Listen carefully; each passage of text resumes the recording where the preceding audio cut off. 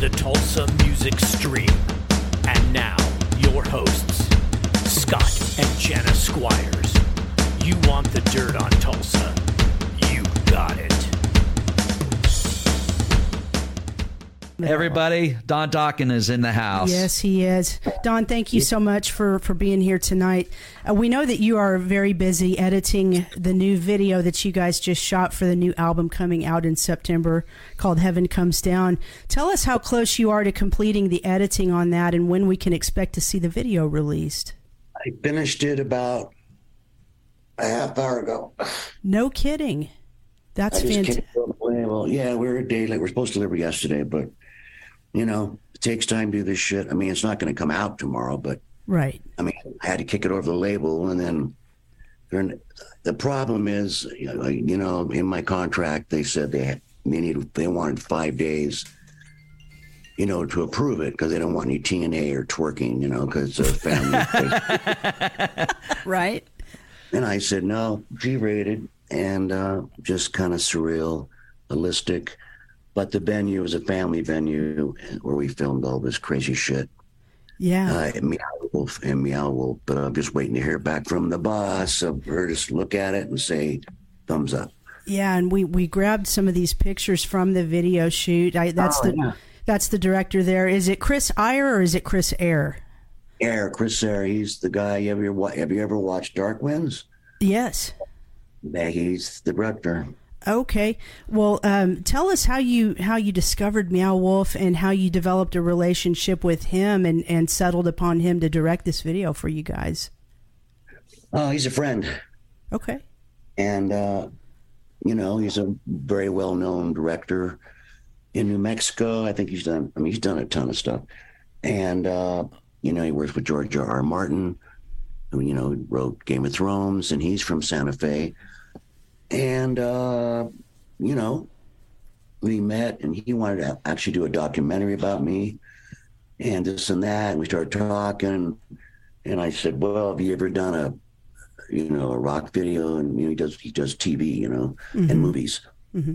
So he says, oh, fuck yeah, I'll do it. I got some downtime. So that was great.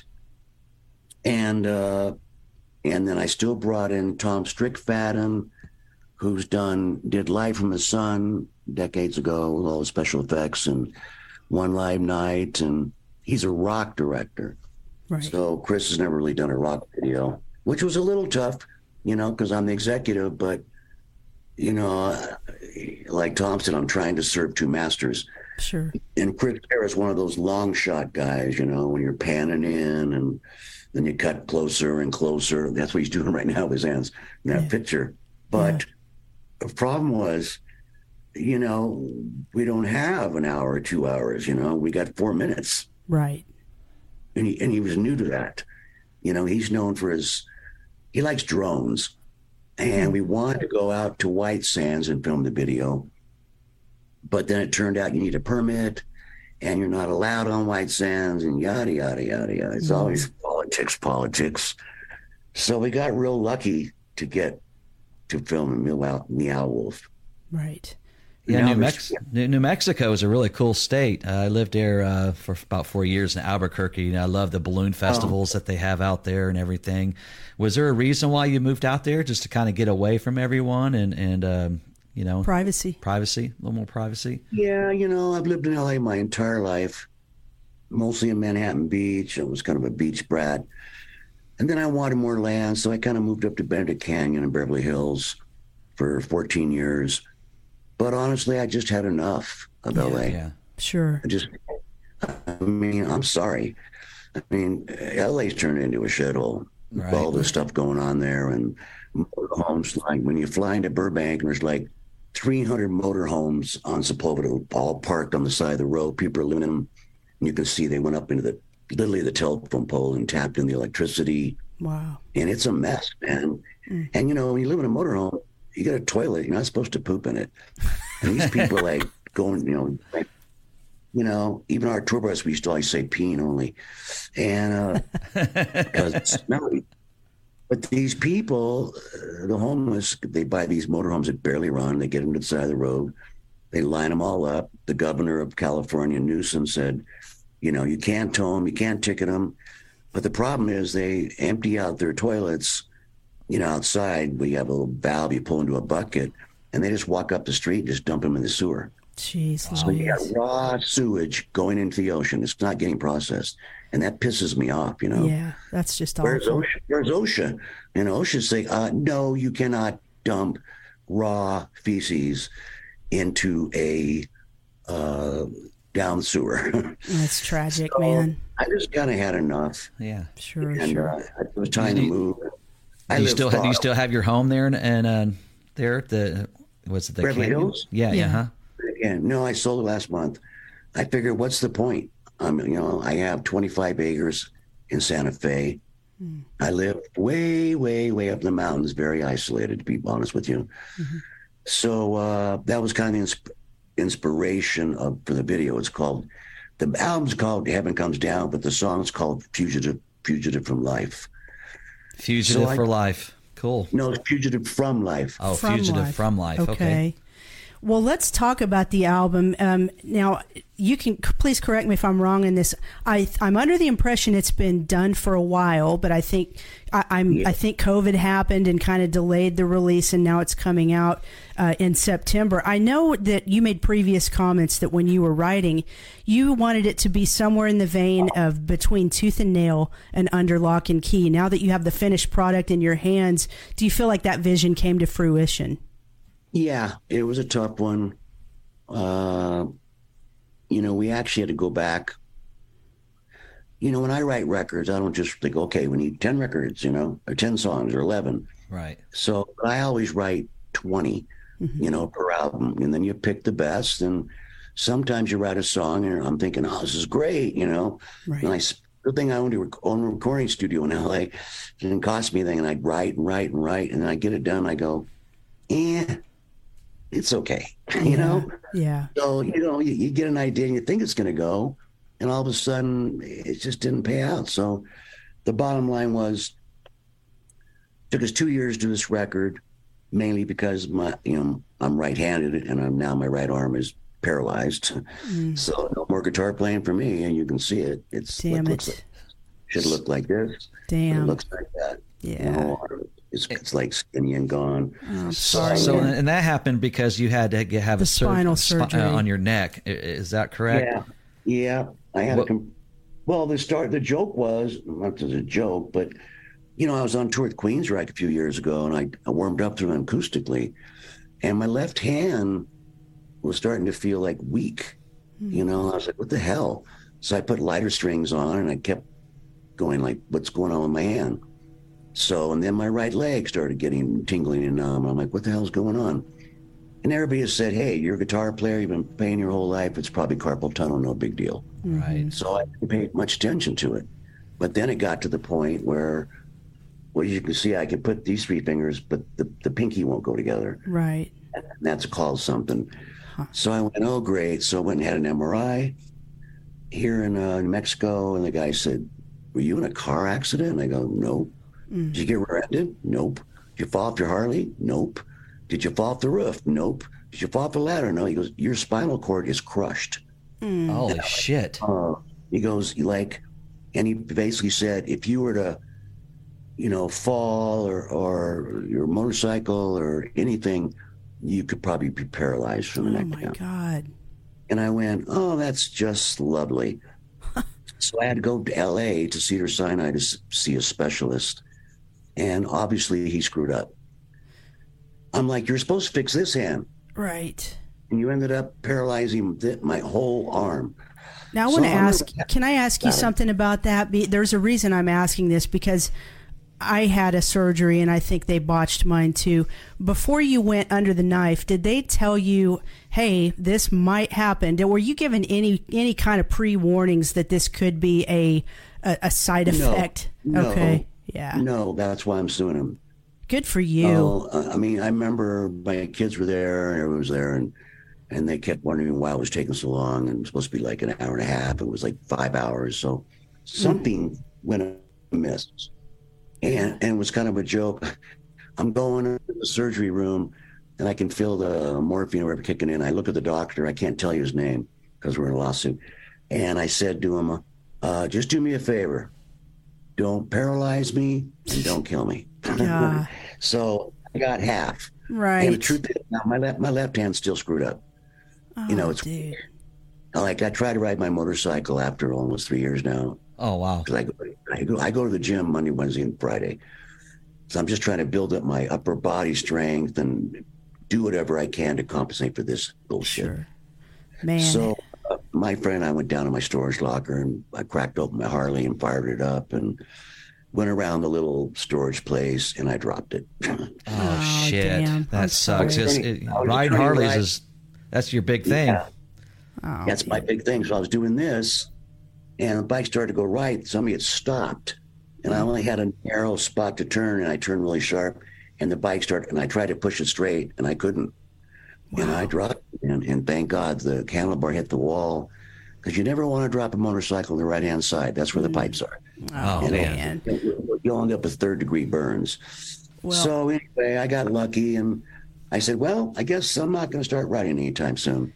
well, But I now hope- I've got a new thing going on. I have a robotic, they built me in a robotic thing on my hand with like a computer and it's really strange. I should get it soon where I can take my left hand and I go like this yeah. and move.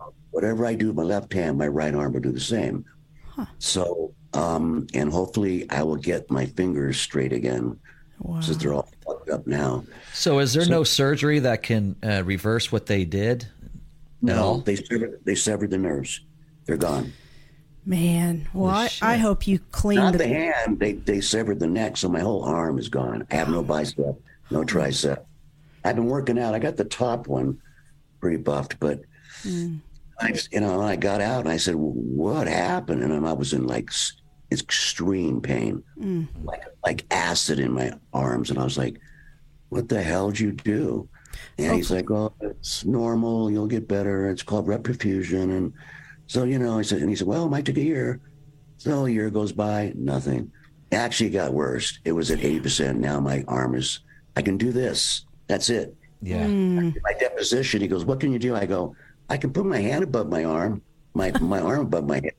Right. And I go, "That's not much progress for 3 years." No, it's not. Hopefully you'll clean their clock on the lawsuit. Yeah. Let's- Jeff Davidson in the chat room says, Don, get a 3-wheel trike. oh, there you go. Yeah. What about that? It's funny you said that. They're very popular here in Santa Fe. Everybody has a 3-wheel. And I'm thinking but I'm actually going to get the opposite, I think. I'm probably going to sell the Harley and I'm going to get a bike. When I was in France, I went all over, in Cannes and I rented this thing called a Peugeot bike. And it's got 2 wheels in the front. And you don't have to put you can come to a stop and you don't even have to put your feet down. It's got a gyroscope and the thing just locks. And I dug that bike and you didn't have to turn the wheel. You just lean to the left, you lean to the right. And I'm like, this is really cool. And I didn't have to put my feet down and it's bitching, but they won't allow them into America. So Wow. it's called a Metropolis, 900 cc's. It's only got 1 gear, so I have to shift. So I said, I should get one of those. So I've been looking, but I found they're all in England. And in France, everybody rides these bikes with the 2 little wheels. They're like this close together. Mm-hmm. So you can't fall over. And it's got some weird computer in there that just makes it lock. And then as soon as you hit the gas, it goes. So that's probably where I'm headed because I love riding still in New Mexico. You Sure. have thousands of miles of open road. You can go to Colorado, Taos. George just bought a house in Taos. Yeah. We've been talking about moving to New Mexico for decades. And he goes, "I can't believe you bought a house in New Mexico." I said, "Well, it's different. It's Yeah. I'm looking out the window right now. It's trees and Yeah. mountains. A lot of people moving to either Las Vegas or they're Yeah. going to Getting out of the coast for sure. yeah. Hey, let's shift The gears. mass exodus. Yeah, I'm sorry. Go ahead. I'm just saying, LA's got a mass exodus going on right now. Yes, they do for sure. The taxes, homeless, the state's broke. Yes. We know. I won't get into politics, but I understand. We're with you. Just know that. So I know you're a great songwriter, and I know you're having challenges with your right hand and everything and playing guitar. So is John Levin kind of helping you with some melodies that you have in your head and some things that you want to kind of put down? You just kind of vocally have a riff in your mouth or something, and John's just kind of. People keep asking me, and I go, writing a song is a spiritual thing. It doesn't matter if I can say, okay, play A, go to C, go to B, and the melody goes like this. But it's not the same. Right. When it comes from your head. Yeah. And I'm one of those kind of guys that I always wrote my best songs at 2 a.m. when I was peeing. And I actually at that point. And I'm like, and I'm half asleep, and I'm like, no, not now. Not now. And I feel this melody coming, the lyrics are coming, going, oh, man. Right. So I used to keep these little micro cassette recorders next to my bed, one in the living room, one in my studio, and I would just hum it and play it. Well, I was playing guitar then, which was something that was a great love of mine, but I kept my one electric and one acoustic, and so we just started digging in to all these hard drives of like 30 years of music I've written. And I go, oh, that was a pretty cool riff. And that's a cool riff. And I put them all together. I go to John's house in LA, and he'd check out the riff, and he wrote a bunch of songs too. And I'd say, look, this song could be cool. We just need a bridge, we need a chorus. And I got to come up with some lyrics, Yeah. Mm-hmm. So choose from like, because people keep asking, what the hell are you doing in New Mexico? And people that know me here know I live very isolated. Mm-hmm. It's kind of like an old church that I bought almost 5 years ago. It's got like a cathedral ceiling, and it's like giant beams. You can see the beams above me. This is just up in the guest house. Wow. And I just saw it, and I went, what a trippy house, And there's no neighbors, 0 neighbors. That's great. So I become a recluse, and I made a joke one night hanging out with some people, and they said, what's going on? And I said, I don't know, I guess I'm a fugitive from life now. And that's the title of the song. There you go. That's very cool. What do you think about some of the AI generated people recording and stuff like that, kind of having the AI generate, I don't think Paul McCartney's and stuff like that. Well, no. Paul McCartney's talking about putting out a Beatles song with John Lennon. They're kind of doing the AI thing. I don't know if you know much about that at all. No, I don't. Well, let's shift gears. Let's shift gears. I'm going to put your show dates coming up on the screen here. It's a very nice selection of dates. You guys are going to be up in the Midwest, and then this last one on the screen, back at the Whiskey. I'm sure it's always fun to go back there. Now, obviously, Don, back in the day when you toured, you were out on the road for the better part of a year. This new way of quote-unquote touring, where you're kind of doing the weekend warrior thing and it's fly-out dates, it seems like it's the best of both worlds, where you can still have that one-on-one connection with your fans, play live, and then you're back home for the rest of the week. Are you really enjoying the pace of your show schedule and how it's set up now? Well, it's a double-edged sword. I didn't mind, when we had a tour bus, right? Because you could just walk out of the arena to the parking lot, and I could just go to my bunk and crash. Sure. I said, this is great, So I did that, and, I thought, and then we kind of graduated when we got to the stadium level, like on Monster Rock, and then we had a jet, and that was cool. It held 8 people, and we just fly to the gigs. Mm-hmm. Very expensive, but, and the funny thing was that Mick and George hated flying. They had this thing like, it's a small jet, it's going to crash. I go, big jet, small jet. If they're going down, it's going down. And right. My son's a pilot. My son flies jumbos. Oh, wow. Like the big 767, 707s. He's a United Airlines pilot. Wow. And that's what he always wanted since he was 7 years old. All the kids wanted the shooting games and the, battle cry, man of wars. And he always I want a flight simulator. I'm like, Okay. That's cool. But I thought it was a phase. Sure. So I gave him his first flying lesson when he was like 15, and he was just addicted. So, and here he is now at 34, and he's flying, to Europe and Hawaii and all over the planet. So that's his love. We all have our loves. And, my daughter's a classical pianist, and she has her own company. And so Tyler became a pilot, and, and so the bus thing was good, but there's a downside to leave. When you say, oh, I have 2 shows this weekend, well, that's almost 5 days out of my life. If you're playing on Friday, you got to leave on Thursday. We never fly a day show. It's too dangerous. Right. You get delayed, you get canceled. So you leave on Thursday, and you get the hotel, you're beat up.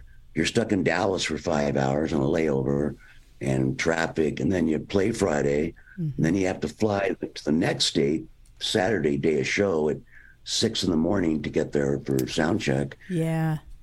Next week, and then you fly home on Sunday, and I'm beat up. Yeah, I hear you. Your I spend more time here. The last album you put out was your the what's it called, the Step Into the Light song. Yeah. Oh, the Lost Tapes. Yeah, the Lost Songs, 78 and 81. And I guess a bunch of analog tapes. Yeah.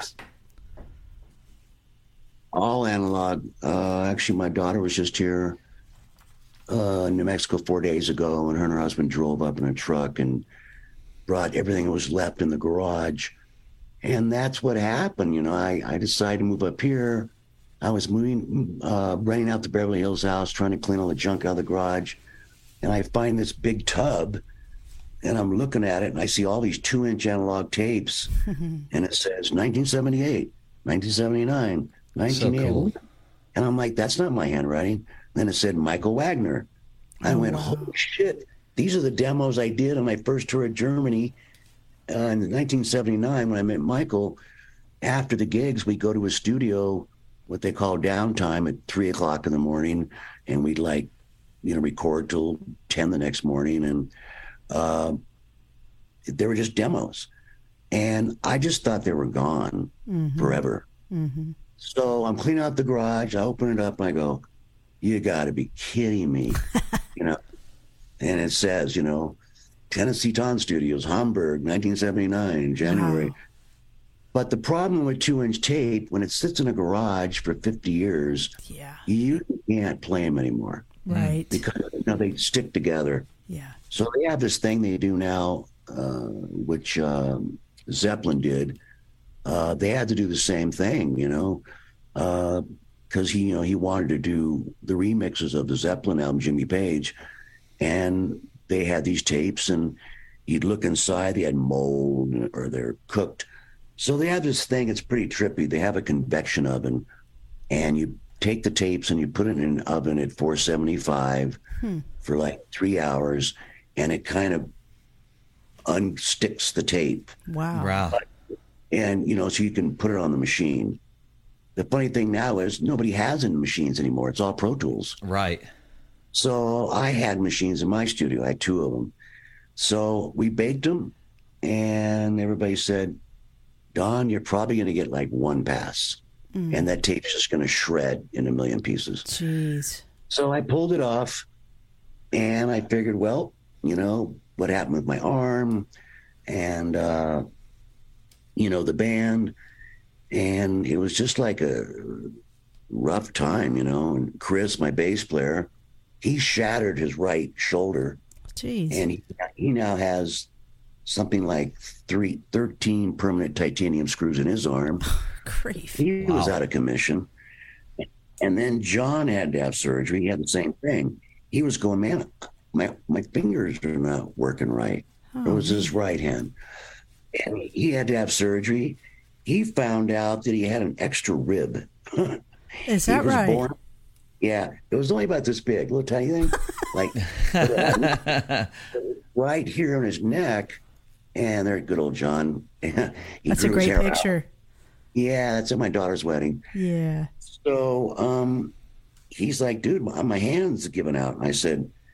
man, I mean, so we're all crippled.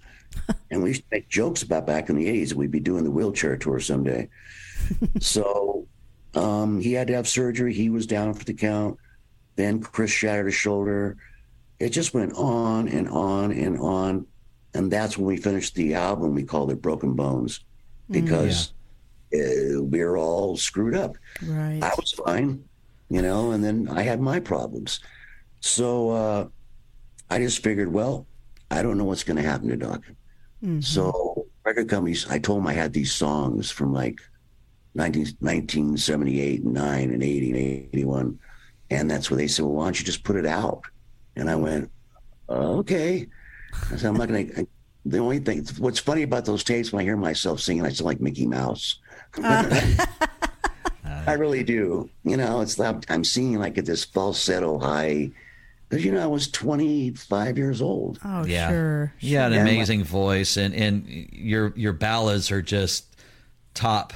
I mean, top notch. Oh, top notch. All of your ballads. And, back in the metal days, I mean, I was a metalhead, and the Motley Crue just came out, and of course, Great White and all these bands.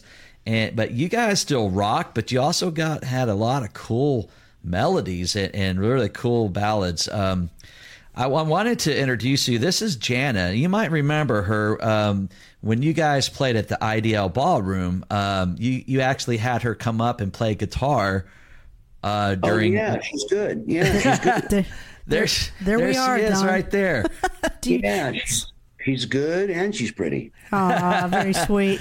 Well, anyway, finish your hot face.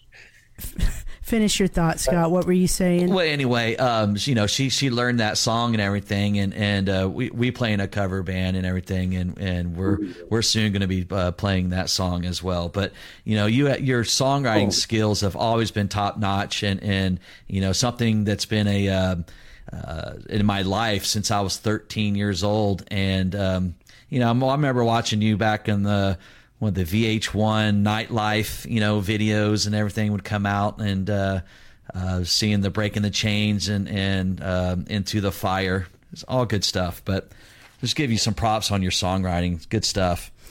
Yeah, and when you come back, I want to ask you. I mean, I always like to pick you guys' brains about the business side of music. I know it's a rough business, very cutthroat. And when you talk to some of these guys, they reflect on their careers, and you may hear them say, "Oh, well, our biggest downfall was our infighting or our substance abuse." Seems like one thing that really did a lot of guys in is that they did not retain the rights to their own publishing. And I'm wondering if when you were young and the labels were king and you kind of just had to do what you had to do to get a record deal, did the labels make it almost impossible to retain your own publishing to get the deal? And was that something you knew was really important from an early age? Yes, but we did. I was told by someone that whatever you do when we got our first record deal, do not give up your publishing. Right. Because that's where the money is the rest of your life.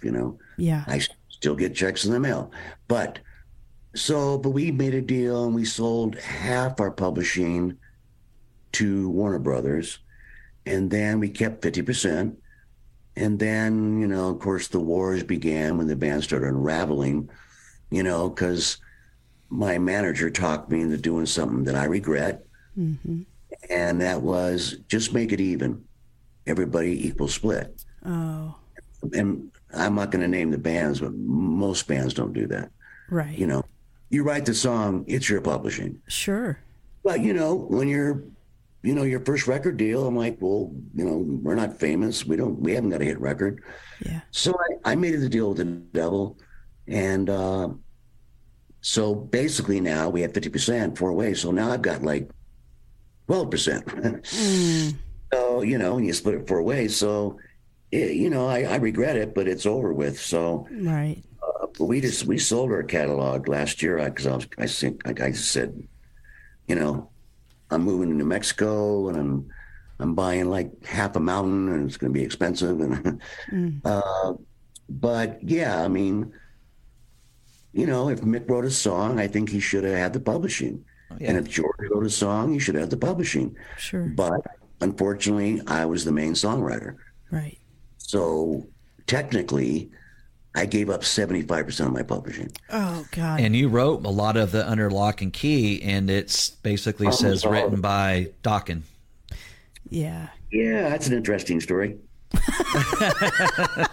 I asked that because I want people to learn and be educated on this topic. Anyway, go ahead. So, Jeff would write a song and George wrote a song and Mick would throw in some lyrics, but, I was the singer and I'm the lyricist. And I guess people thought like George writes the music and then Don writes the lyrics, but it really wasn't like that. Honestly, through the whole Dokken heyday, George and I never wrote together. Those three guys would go off and write, and I'd be in this little apartment writing by myself. But Jeff would be your would kind of be the referee with all of you guys, though. Is that correct? Right. Jeff would be working with them. Then he'd come by my apartment. He'd see what I'm up to. We don't want to write the same song, or the same lyrical title. So Jeff was the referee. Mm-hmm. So that's kind of how it went down. And then the Supreme Court about 4 years ago said it's not right, because when you give in the 60s, they owned all your publishing in perpetuity forever and ever and ever and ever. Right. Think of the bands in the 60s, the Seeds or Jefferson Airplane and Steppenwolf. Their songs, they didn't own them. Man. So they didn't get money. But that's the way it was. But then I think it's been about 5 years, the Supreme Court said, that's not right. You can't own someone's art. Right. That's like saying, I made a painting. It's my painting. Yeah. And they're like, no, we own that painting, and we're not going to pay you for it. So finally, the Supreme Court overturned it. I know a lot of bands right now are trying to get their publishing back. Right. Those bands are dead, from the 50s, 40s, 50s, 60s. But we fought for it, and we got our publishing back. That's great, man. I know it's probably a very expensive fight to fight, but it just seems like so many guys made that mistake where they just signed it away, and I know it was a very regretful mistake. Yeah, we have a couple more questions. There is a bunch of people in the chat room right now. We're talking a bunch. And they're asking some questions. So we're going to ask you a couple of questions. Then we're going to get to some questions here in the chat room so some of your fans can ask you some questions. Yeah, we won't keep you a ton longer. We know you're tired and busy, but thank you again for your time here with us on Tulsa Music Stream. You're winding down. I walked up to the casita, that's what they call it in New Mexico. Uh-huh. And that's why I said, and it's kind of funny. I've had a lot of homes, but I've always bought homes and had a guest house. Right. Because I got people flopping on my couch, and I'm like, I need a guest house. So when I moved up here, it happened to have a guest house that wasn't connected to the house. Yeah. So I always tell people, you want to come? Let me know. It's all furnished. That's why I stepped away, because I came up here. I was like, it's like freezing in here. Really? It's beautiful. Oh, God. I walked in and I was, I got to bless that air conditioning. And you know what's going on the planet right now? It's been 100 degrees up here forever. Yeah. Look at Phoenix, where Mick lives. 118 for 15 days. Yeah, it's crazy. And the thing about China, they just broke the world all-time hottest record. It was 126 in China. Oh my God, I didn't know that. And the scientists say 126, and they said. They were on TV telling people to stay inside because it turns out, I guess, after 122, you'll cook. Your organs will fail. Oh, wow. That is scary. That's their fault. That's their fault because they're polluters. Right. The worst. I saw that on the news today. Hey, go ahead.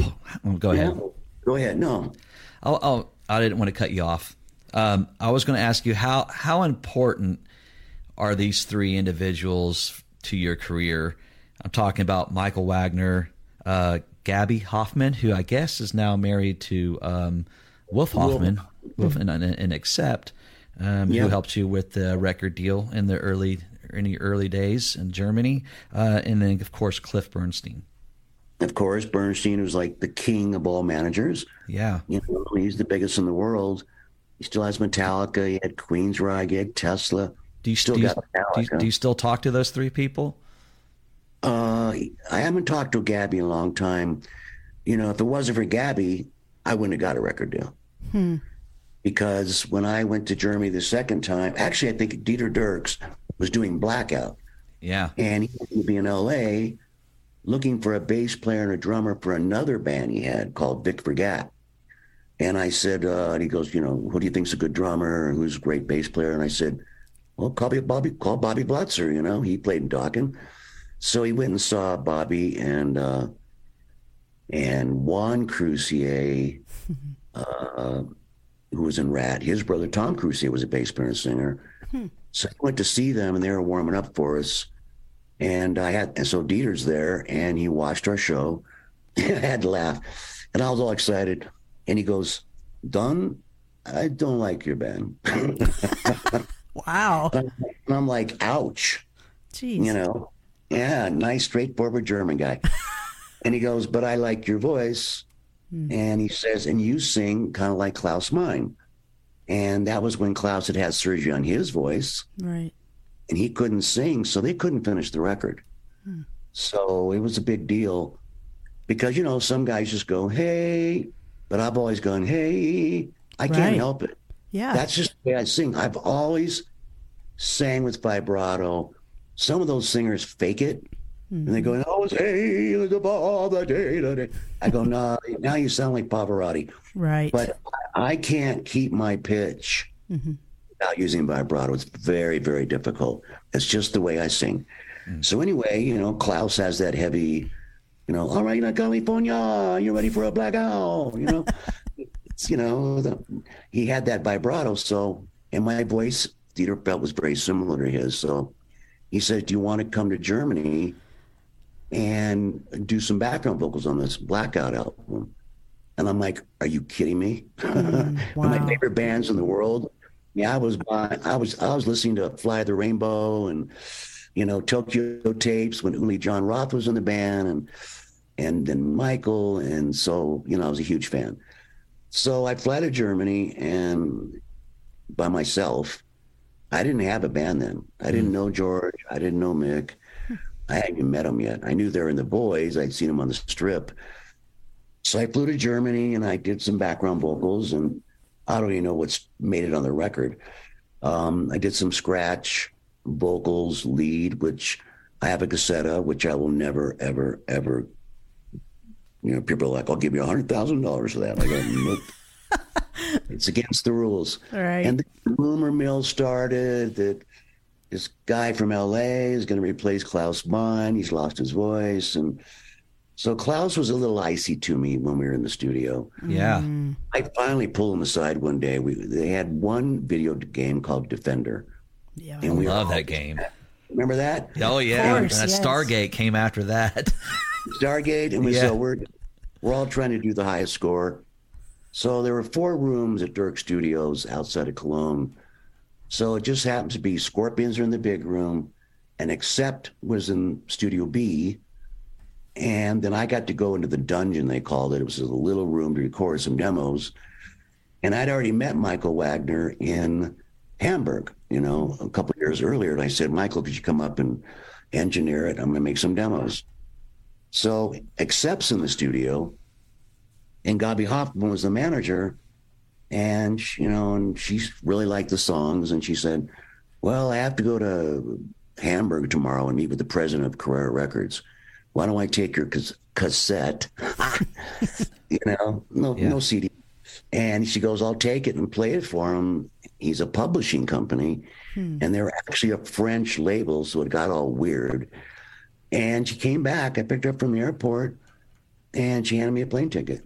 Wow. And said, he wants to sign you. And I said, okay.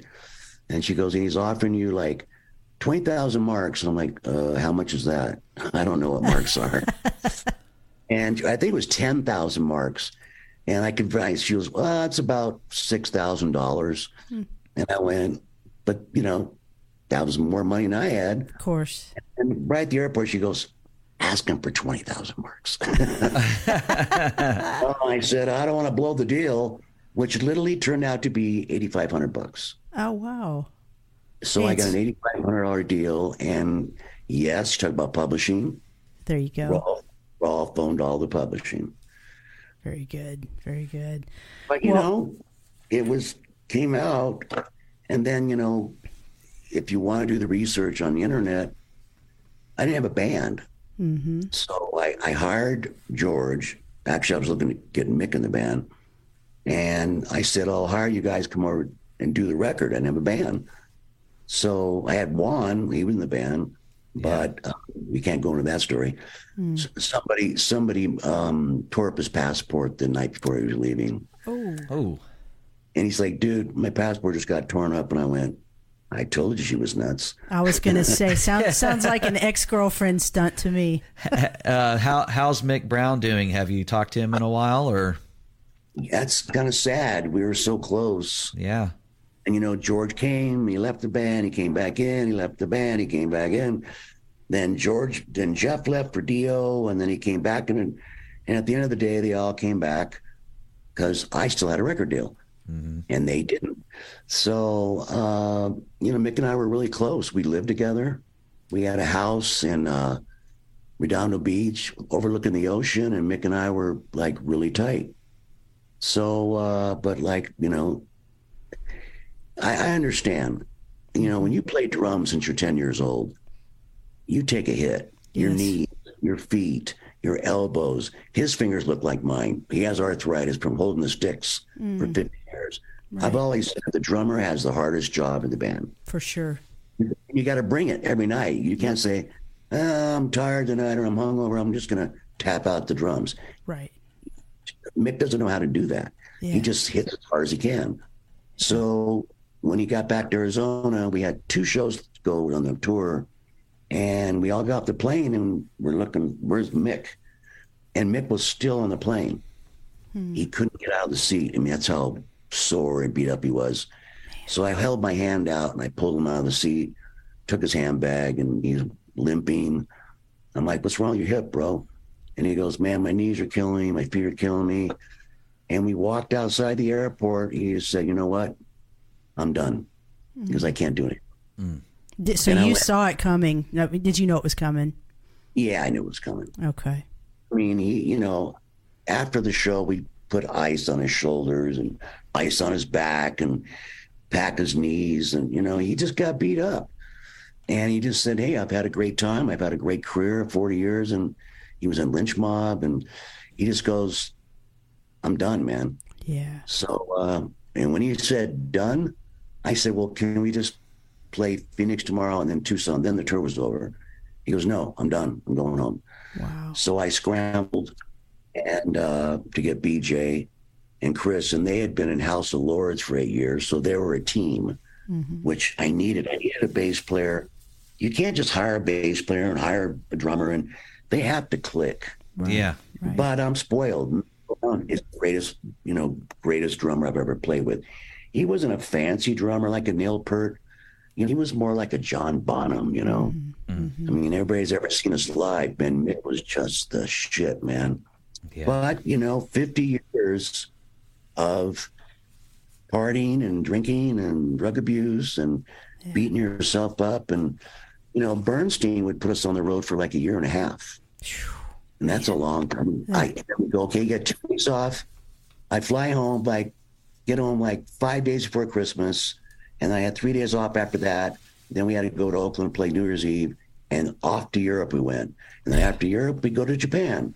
And then, you have an offer to go on tour with Judas Priest. Okay, go back to America and do another run. And so we were on the road for forever. And I think that's what managed. Look at Metallica.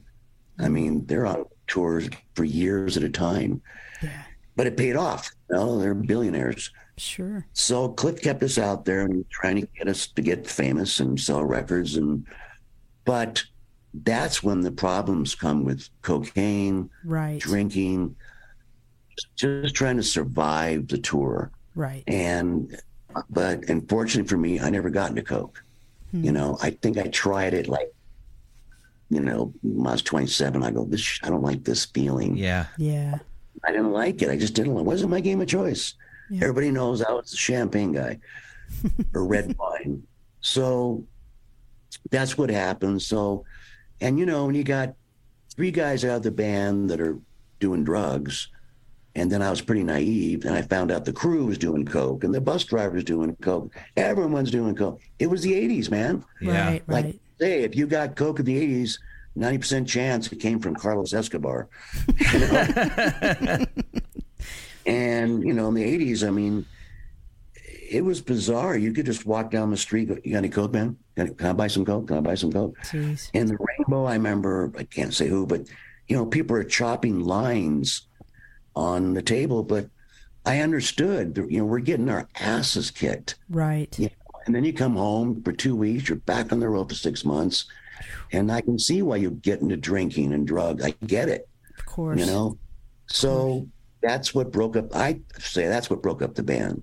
Yeah. You know, they thought I left the band because I wanted more money and I wanted to get the publishing. I said, no, it's a 4-way split. Yeah. If I write a hit, you guys, if I get $1, you get $1, you get $1, and you get $1.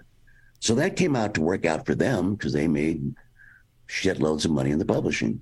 Yeah. It was like in my dreams. I wrote in Mexico, Drunk on Tequila, and Alone Again, and all those songs. But so, you know, the band, you know, the history, it's all on the internet. Yeah. Sure. You know, you guys, when you put out It's Another Day and with the video, and you guys look in the intro of the video, you guys are all kind of happy to be around each other, and you're putting out this video, and you go on the Japan tour, and you put out this record. It was great. You know, making that joke right before it starts. He laughed. Absolutely. Right. He goes, he goes, who'd have thought Dokken does a video? Right. You know, like 27 years later. Yeah, and So you that's when guys are all get clean and everything and getting along, and even I think George recently put out something where he said that, like, it's no big deal what's going on between me and Don because we're both old now, and we, you know, we don't said care. we don't care. Yeah, and I love that. So, I mean, we as fans enjoyed. As you see the picture, everything has changed. We just both have really gray hair now.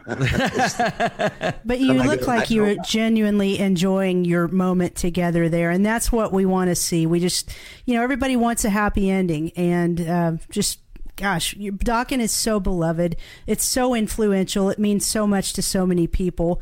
We have so many people watching you live right now on this interview. And hey, I want you to, if you would, real quick, and then we're going to start to wrap this up so you can have your evening. There's one more fun memory I want you to share with us. I'm going to put this up on the screen. The Stars session. This, man, I tell you what we wouldn't have paid to be a fly on the wall during this. We had Jeff Tate on several months back.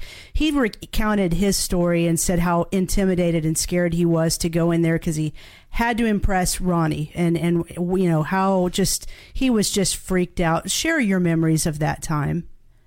Well, same thing. You know, I did the Dio tour, the Last in Line tour, when he had the big pyramids and, you know, and he slayed a dragon and he had the sword and lasers. So I did that big tour. We were the support band. Right. So I knew Ronnie my whole life.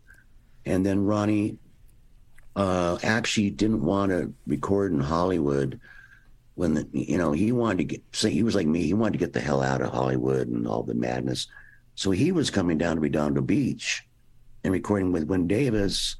And my recording studio was like 200 yards away.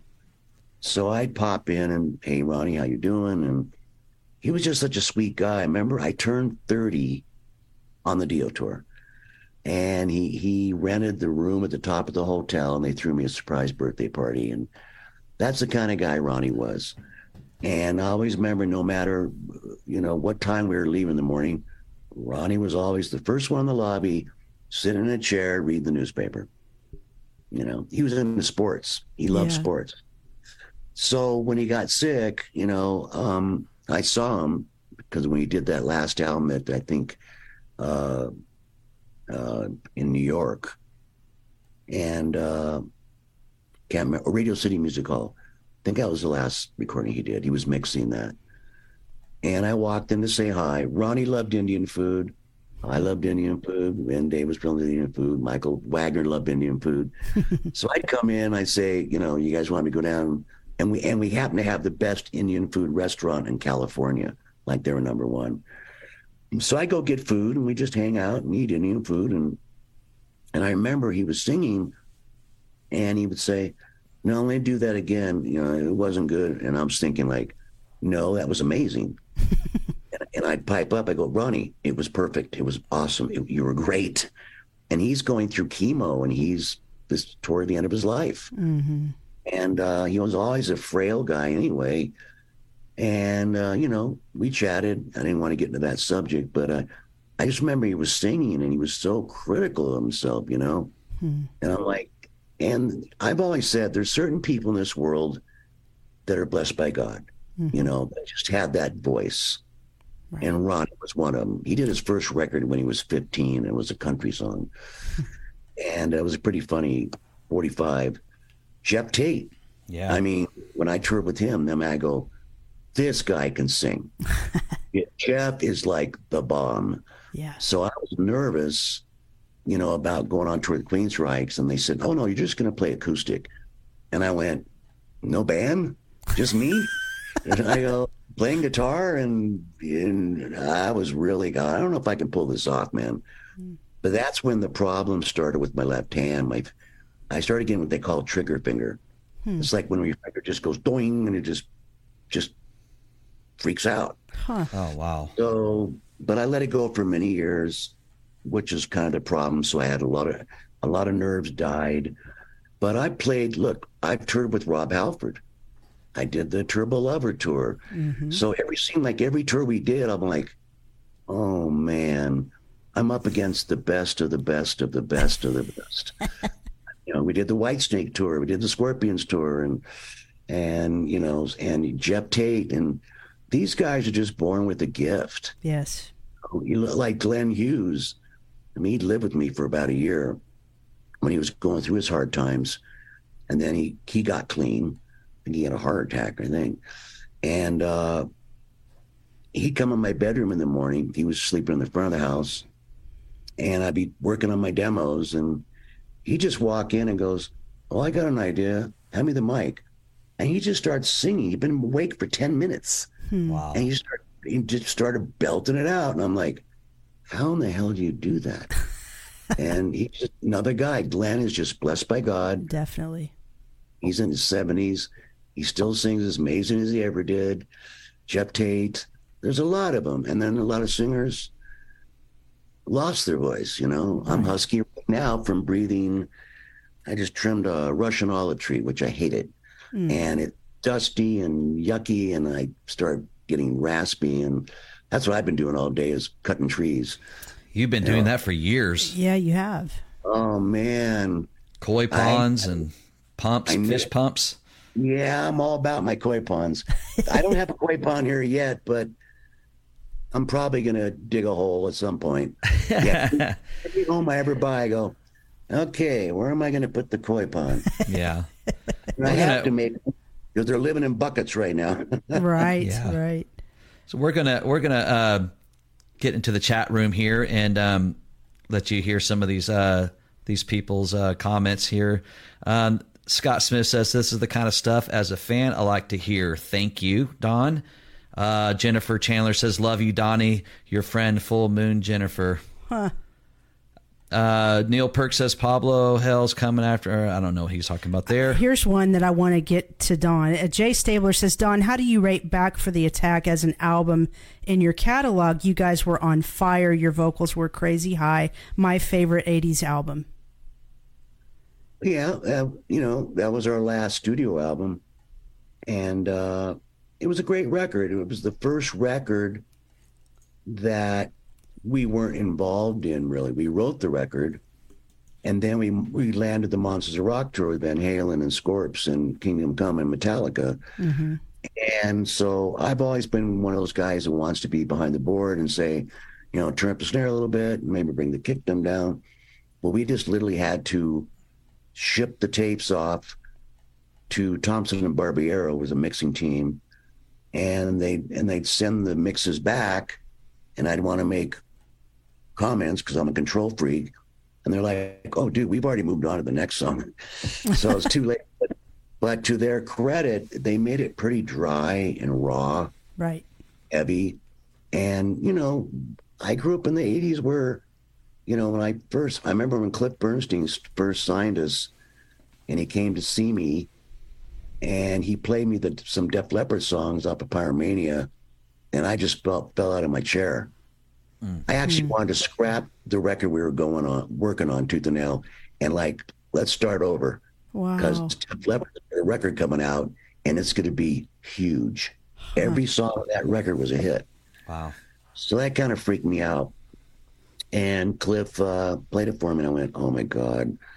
But that was when we were doing Tooth and Nail. But there was always this kind of a push-pull thing, like, you know, Jeff's always called me the crooner. So I was always kind of wanting to be the melodic guy, right? Right. In Dreams, The Hunter, It's Not Love, Just Got Lucky. And George always wants to say we should become a metal band. And I'm like, I'm not a metal singer. Right. I mean, who invented that term, heavy metal? Yeah. First it was rock and roll, then it's turned into heavy rock, and then all of a sudden it's metal. Right. And then that fractured into 5 categories. Yeah. Thrash, death metal, speed metal, death metal. I mean, Yeah. it was like, who are you? You know, are you metal? No, I'm thrash metal. Right. What do you guys? We do death metal. You know, what are you doing? Or we're punk metal. So it fractured in all these different categories. Yeah. And all of a sudden, we kind of became considered one of the metal bands of the 80s. I don't see us that. I just see us as a melodic rock band. I agree with you. I do. What you got, Scott? Before we wrap it up? So let us know. So you said, I don't know, you said you write about 20 tracks per album. How many tracks are on this new album, Heaven Comes Down? 10, and I'm 10 not tracks. happy. Yeah.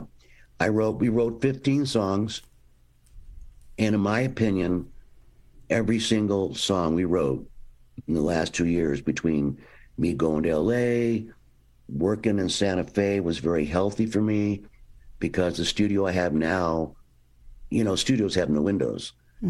But my studio is just wall-to-wall 8-foot windows. All I can see is mountains and the city lights beneath Santa Fe, and wow. the sun. You know, I record every day and I watch the sunset. You know, orange, and green, and purples, and it was pretty inspiring. There's one song on the record called Santa Fe, because people always ask me how I ended up here. And I told the story to my engineer, producer, Bill Palmer, and I said, well, you know, I told him my story. So I literally wrote a song called Santa Fe, and it's 4 minutes, 15 seconds. From the day I was born in LA, I never wanted to leave. I had a lot of jobs. I hung out in Sunset Boulevard, traveled around the world, always missing home. And, you know, and I was telling him this, and he was recording it on a microphone. And I told him my story, and I went, I can make a song out of this. So I did, you know, but I didn't want to make cheap lyrics like, well, I hopped in get off my old Chevy, and I headed down. So, you know, I use a lot of analogies, and I said, so I got on my old horse with a bottle of whiskey to keep me company on the way. And I knew it'd take a long time to get to Santa Fe. And it's a really cool bastard song. It's not a rock song. It's not country. I can't put my finger on it, you know. So we wrote the 15, and then it got really sticky, because I'm like, who's going to mix? And I'm looking for, you know, like a famous engineer, and I wanted Kevin Shirley. But he was right in the middle of mixing the Iron Maiden album. But I thought, well, wait a minute, if I can get Kevin, his studio's in Malibu, I can go back to LA. I've got a house there sitting empty. Right. So I hired him, and we're chatting, and he sent me the songs. You know, I really dig them. And I said, okay, I'll send you the songs to Malibu. He goes, oh, I'm not in Malibu anymore. I'm in Australia. Oh, geez. I'm like, what? Wow. So I could have got on a plane and went there, but I just had to trust him. And literally for like a month, you know, it's whatever the time zone is. He'd send me a mix. I'd have to have my speakers ready to go, download a mix, make my comments, send them back. 10 minutes later, he sent me another update, and another update and another update. And that went on for a month. And that was really, I didn't get a lot of sleep, I'll tell you. Mm-hmm. But he's Kevin Shirley is an amazing engineer. When he first started mixing the record, I was really disappointed. I said, he gave me the first song and I went, this sounds like 80s. Mm. And he goes, well, I thought that's what you're going for. And I said, that ship has sailed, man. Mm. I want a modern record, punchy, aggressive, in your face. I don't want a bunch of reverb. I don't want a bunch of echo. I don't want a bunch of production, just harmonies I want still. Right. So he goes, oh, okay, I get it. I said, look, I just heard the Iron Maiden album. That thing kicks ass. Just go that direction. There you go. So he did, so I'm very proud of the record. But then when I gave it to the label, I had only written 3 songs in the past that never made it, but it was me playing guitar. Mm-hmm. And I wanted those on the record because now I'm crippled. I can't play guitar anymore. Mm-hmm. I said, well, at least put those on the album, my last hurrah. Right. And they took them off. Wow. And I've never heard, most record companies, they want 15 songs or 16 songs like Metallica albums. Right. And he goes, we only want 10. I go, but that was the old days of vinyl. You can only fit, I can't remember, I think it's 40 minutes a side or something like that. Yeah. So I said, but these are good songs. I want them on the record. Well, why would you want to take off 4 good songs? And they said, well, maybe we'll put up like a bonus album out down the road and add them. But as you know, during COVID, vinyl made a huge comeback. And during 2020, vinyl records sold more than CDs, like 2 million. Right. Now it's come back like it's shishi. You can go to Best Buy now and they're selling turntables. Never thought I'd see that again. And I remember my last platinum record I got, it had the platinum on it and it had a cassette underneath. Mm-hmm. And I went to Geffen and he said, well, just FYI, we're not going to make cassettes anymore. And I was thinking, well, all cars have a cassette player. My Beamer had one, but they just ditched it, Yeah. And now CDs are falling by the way. You go online, and that's kind of killed all these musicians that ask for advice. And I said, guys, YouTube, people recording at home, they do their little videos with an iPhone. The world's changed. Yeah. And there's so much content out there, and you don't have to buy the record. You don't have to buy the song. Because frickin' Apple made that deal. It used to be 99 cents, I said, a song, I think. Right. Now you can $20 a month, and you can download all the songs you want. Yeah, it's crazy. I'm like, wait a minute. You pay $20, you can download like 500 songs? Well, that's not fair to the musician. Nope, it's sure not. And then how do you divide the money up? It's messed up. 1,000 bands. So everybody got screwed on the Apple deal. Yeah, for sure. But anyway, he just said, look, we want 10 songs on the record, 10 songs on the CD. We're ditching 4 of them.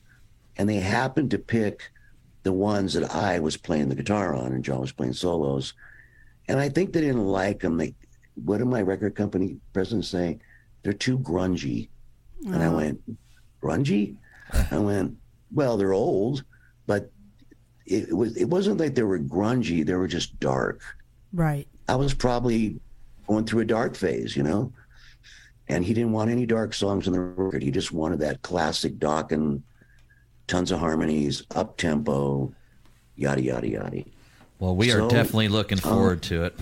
Yes, we are. Yeah, we are. I'm dying to get this record. I delivered that record a year ago. I'm pissed. I want it out. Man, well, we're looking for it in September.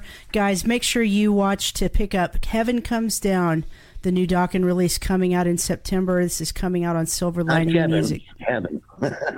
Yeah, not Kevin Comes Down, Heaven Comes Down. Kevin. You have been a true gentleman and given us so much of your time. And as you notice, I've always... Yeah, go ahead. Thank you. I said, I was always the one that named the records. So, Breaking the Chains was a song. Right. I wrote a song called Tooth and Nail. We named it Tooth and Nail. I wrote a song called Under Lock and Key, but the band changed the chorus to something else and ended up another song, but we still called it Under Lock and Key. Then I wrote the song, Back to the Attack. So I've always named our records after songs that we've written, and that's just been a thing we do. So that's what I sit on. Then I'm thinking, I'm running out of song titles. How about Heaven Comes Down? Sounds good to us. We can't wait to hear it, Don. I love it. I wish I could play you a track. I'm dying to. I've been playing it for friends, and everybody goes, "Holy shit, I'm You're sorry back about for the attack, Don. You're back for the attack." He goes, Heaven Comes Down. He goes, every song on this record, Don, is like the bomb. We can't wait. We are so excited to hear it. And hey, if it's cool with you, when it comes out and maybe you've got another spare evening, you can hang out with us some more. We'd like to do part 2 of this interview. For now, we're going to have to cut you loose and let you have the rest of your evening. Thank you again for being so kind and gracious with your time. We truly appreciate you coming on with us tonight and wish you all the best. And we'll catch up with you soon. Yeah, I'm glad I had to stop cutting trees. So we got you off the hook there. Don Dokken, everybody, thanks so much for coming on with us. You have a great night. Take care, Don. Have a good evening. God bless. God bless. Lots of blessing. A lot of fans watching you tonight. We appreciate you. Hang in there, and we'll talk to you soon. Thanks, bud. Yep. All right, great guy. My first show's next Friday. Can't wait, Tulsa. We will be watching for you. You take care, Don. Thank you, bud. Bye-bye. Bye-bye. Okay, what a sweetheart. Cool. What a sweetheart of a guy. I'm going to start that meeting back up, and we're going to get recording in progress. We're going to get Doug Burgess back in here so we need to catch up with him. We got way more time with Don than I ever imagined we would. Yeah. That was an absolute treat. I hate feeling like I cut him off, but we kind of have to. So I bet you he'll be up for part 2, don't you? Oh, absolutely. I think he will. So Doug, if you're watching, come on in and we will get you back here. I want to make sure I got this all set up right. I don't think we don't need closed captioning for this one. But anyway, Doug, what an amazing interview. Yeah, it was great. That was cool. We have got a lot of knowledge about the new album. We did. The video that they're coming out with, the title of the video, how many tracks and who mixed the album. So good stuff. And man, our numbers were cranking. Yeah, that was like when we first went on in COVID and everybody was in here. I want to apologize to you guys. I know there were tons and tons of questions and comments. We just didn't have time to get to him. He had a lot he wanted to share, and we wanted to give him the floor. When we email him back, we'll let him know. We'll send him the link, and maybe he can come back in. And we always ask them if they can maybe come back in and reply to you guys on your comments. I don't know how often that happens, but we'll give it a shot. But thank you again, guys, for tuning in. And we're going to wait for Doug. I'm sure he's going to. We want to give away a couple tickets to Rocklahoma, so hopefully he's in the house. And here he is. He can come on. This is good stuff. It's been a while since we've done 2 guys in one night, but that's what she said. Hey, I wasn't even thinking about what I was saying. What's up, Doug? Doug, are you alive? I'm here. Yeah. That was a fantastic interview with Don. Thanks for hanging in there and waiting for us. First things first, Doug. We want to talk real quick about some Rocklahoma. I'm gonna put this up on the screen.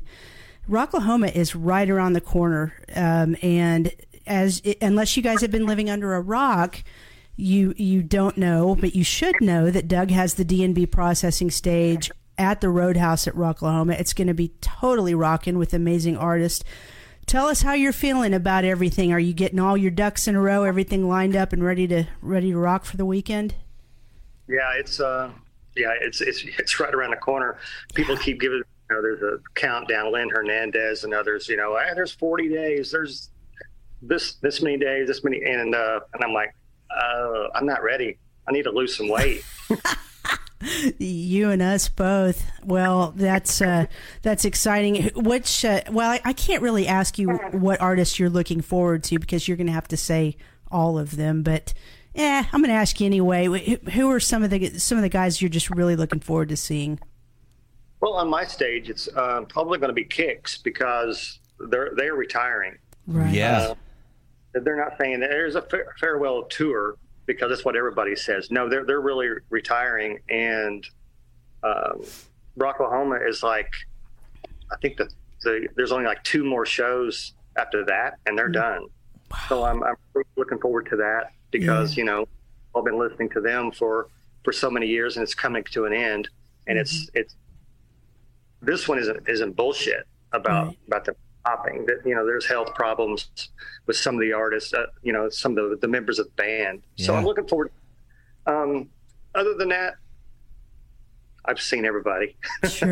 Sure. Well, it's always a great time. I think most of us agree that, of course, the bands are wonderful and you want to catch them, but just the experience as a whole is something people cherish and look forward to every year. Yeah. And to see that, you always bring the cool, more of the 80s type bands on your stage, which, is always a good mix, with all the big bands that they bring on those bigger stages. But, LA Guns is one of them that you have coming this year. This is the first time they're playing your stage. Is that correct? Yeah, that's the first time. We've tried getting them before, but just, things, there's the routing and they already had, a show, too close to us or something. They're fine. So we finally get it done this year. LA Guns is one of those bands that you are really close with. You brought them to open up with Poison and Tom Kiefer here at the BOK Center in Tulsa, which was probably a phenomenal show. We had another show, we couldn't make it, but that looked amazing. Yep. How close are you? Are you still close with all the guys in LA Guns? I'm sure you are. Yeah, I'm still. They're friends of mine. Really like all the bands that I booked from that era. We're all friends and we stay in contact with each other, party together. Whenever I go to Vegas or LA or they're around here somewhere, we get together. But we're still close. And we've had the privilege of having Phil on the show. Gosh, I think it's been 3 times. We got to talk to Tracy once, and of course we know that they just went through the settling of the lawsuit, which, from what I remember, it started in early 20 and then it dragged on for like a year and a half. And this was a lawsuit between, of course, the Phil Tracy side of things and then the Riley guys on the other side. I know the lawsuit was it was ugly, I'm sure, but they did settle. But I've heard some rumors that the Tracy Phil side, that they had some assistance with funding the lawsuit. Do you know anything about that? Well, you're just going to jump right in there, aren't you? Yeah, I know a little bit about that. Do you want to make any comments on that? Yeah, I'll go ahead. It's been a couple of years now, and I wanted the band and the crew and management and everybody to keep it quiet. Whenever it was going down and whenever it did go down, I'm the guy who paid for their lawsuit. Oh, wow. I did that voluntarily. Nobody in the band asked me to do it. Their former manager at the time, Scotty Ludwig, I'm going to tell you, this is the guy who got it done because he stayed after me because, it took a year and a half. Well, and I kept wanting to quit. I'm like, it's dragging on. It's too much money. And he said, no, come on. We have a case. Tracy did have a case. Or I wouldn't have ever agreed to do it. Nobody in the band, again, never asked me for help, but the manager did. And me and Scotty are good friends. Even now, he's not their manager anymore, but we're real close friends. And it was something, in the industry, in the music industry, a few people know about it, and they ask me, well, so why did you do it? Mm-hmm. Why did you do it here to pay for somebody's lawsuit? And first of all, I would say I don't have a thing in the world against Stephen Riley. Sure. I don't know him. I've never met him. I've always heard good things about him. He's a nice guy. He's this and that. Don't have a thing in the world against him. But what I was told was that they had some sort. I'm not going to get into details because I don't know them all. Mm-hmm. But they had some kind of agreement back in the day that wasn't legal. You know, legal filing. Somebody made mistakes somewhere along the line, and what was going on was there were two bands with the exact same name out there going out there, LA Guns. Right. And, Crazy. And I don't know anybody who likes that. No. I name anybody in the world who likes two identical bands, and it's duping the fans. It was duping the fans. And they, I watched it for several years. You know, people would show up to an LA Guns show, and it's not Phil and Tracy. It's not the original singer. It's not Guns. Right. It's not Tracy Guns. It's, they would say, "Who are these guys?" And again, I don't have anything against those musicians at all, but I don't know. And also, before that, Tracy was on Eddie's show, on that metal show one day. Yep. Now, this has anything to do with anything. This wasn't planned out. It was just something that went on in my life. He was on Eddie's show one time, and Eddie asked him. He said, because Tracy was livid. He was very upset about the other version of LA Guns, and Eddie asked him. He said, "Why won't you go after him? If you have a case, why don't you go after him?" And he said, "Simply, I don't have the money." Yeah. The band at that level, they're making a living, but they're not buying lake houses and yachts. No. So that's kind of the reason why I stepped up and did that for them. Some people go, "Oh, you must be a super fan." No, I'm not a super fan. I booked them a couple times, and I became, friends with them and very with their manager at the time. And that guy is the one who got it done because he wouldn't let me quit. Sure. He said, "We have a case. Just hang in there a little longer." And I did, and they won, and it's successful now. It came out okay. Yeah, Cool. It certainly did. And I know those guys are. Go ahead. I'm sorry. We have numerous people in the chat room, and some of them are probably not familiar with you right now. So let's just introduce DEB Concerts. They, of course, they put on. They have a stage at Rocklahoma. And as Doug Burgess owns the stage, and he brings in a lot of the cool bands on his stage at Rocklahoma, and he also has dealings with the one in Florida, right? Yeah, and I should have grabbed that flyer, and I didn't. And they just released all of their new the bands that are playing for this one in Key West. Rock Island Fest. Tell us who's on that lineup again. Sorry, I don't have the flyer for that one. Don't put me on the spot. I don't know. Well, give me like a one or two cool artists, because I know it's an amazing lineup this year. Maybe we can go pull it real quick. We got Brett Michaels, Dee Snider. Yep. LA Guns is on there. Stone Temple Pilots, Buck Cherry. Wow. Killer lineup. I don't have it in front of me. Don't put me on the spot. That's okay. I blew it by not having that ready on my end. So, yeah, here we go. Night Ranger, Mr. Big, Winger, Brett Michaels, Dee Snider, Lou Graham, Jefferson Starship, Trickster, Tom Kiefer, LA Guns, Enough's Enough, Stone Temple Pilots, Buck Cherry, Lit, Bowling for Soup, and more. Yeah, even wow. Don Fedler. That's freaking awesome, man. That's going to be a good time. We were up there for the first one. It's an amazing time. You guys got to go to Rock Island Fest down in Key West. What is your participation, or what's your involvement with Rock Island Fest? Do you just help them with booking the bands? No, I don't help them. Well, they consult me. Okay. It's a sponsor. I write them a check, and they let me in. Wow. There you go. That's too cool. They consult me. I mean, Rock Island Fest is Rocklahoma management, you know. Oh, and okay. I did not know that. I didn't either. In conjunction with Kyle, I don't remember his last name. Sorry, Kyle. And he's with Key West Music Festival or Key Music Festivals, and this is all Rocklahoma people that put this on, and we all talk and share ideas, and but after the show starts, once the festival starts, I don't do anything. I'm just walking around drinking.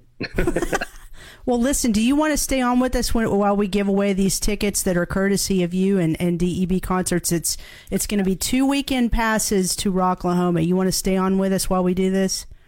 Sure. It's going to go fast. I'm going to take you off the screen for a second, but you're going to still be able to see us. I have to put up our fan chat screen. All right, everybody. If you want some Rocklahoma weekend passes, I want you to listen up. This is courtesy of DEB Concerts. This is courtesy of Doug Burgess and DEB Concerts. And the first person to get the trivia question right in the chat room is going to be the winner.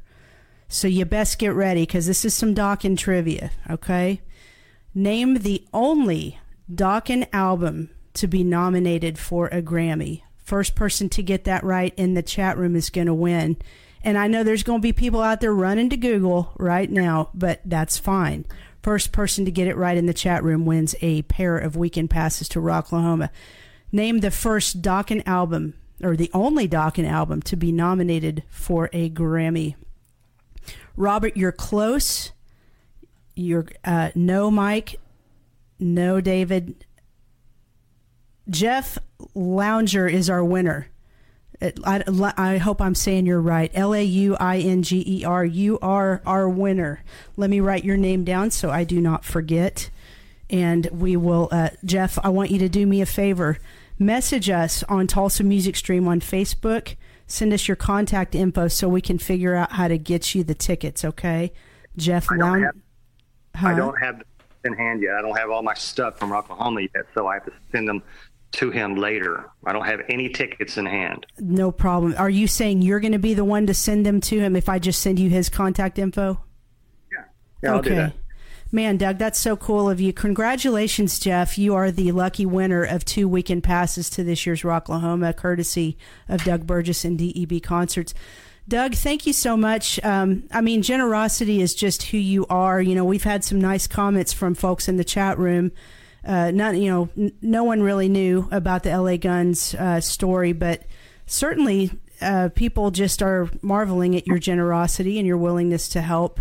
And I think that's great. I think you saw a situation that was wrong and you wanted to do your part in making it right, and I commend you for that. Doug's always had a huge heart, man. Always. You know, somebody had a need, and you know, my wife and me and Laura, we love to help people, and somebody had a need and they didn't have the resources, you know, for that, and yeah, it was the right thing to do. I think so.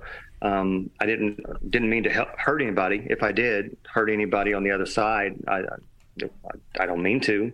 Sure. In that intention.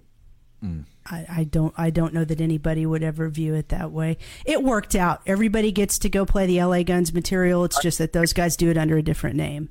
So. Stephen Riley might see it that way, you know. Oh.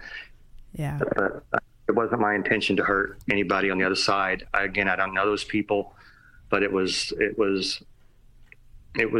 took the confusion out from, sure, you know, for the fans, and it gave the naming rights to the person and the organization where it was supposed to be. Absolutely. All along. Totally agree with you. Thank you for doing that.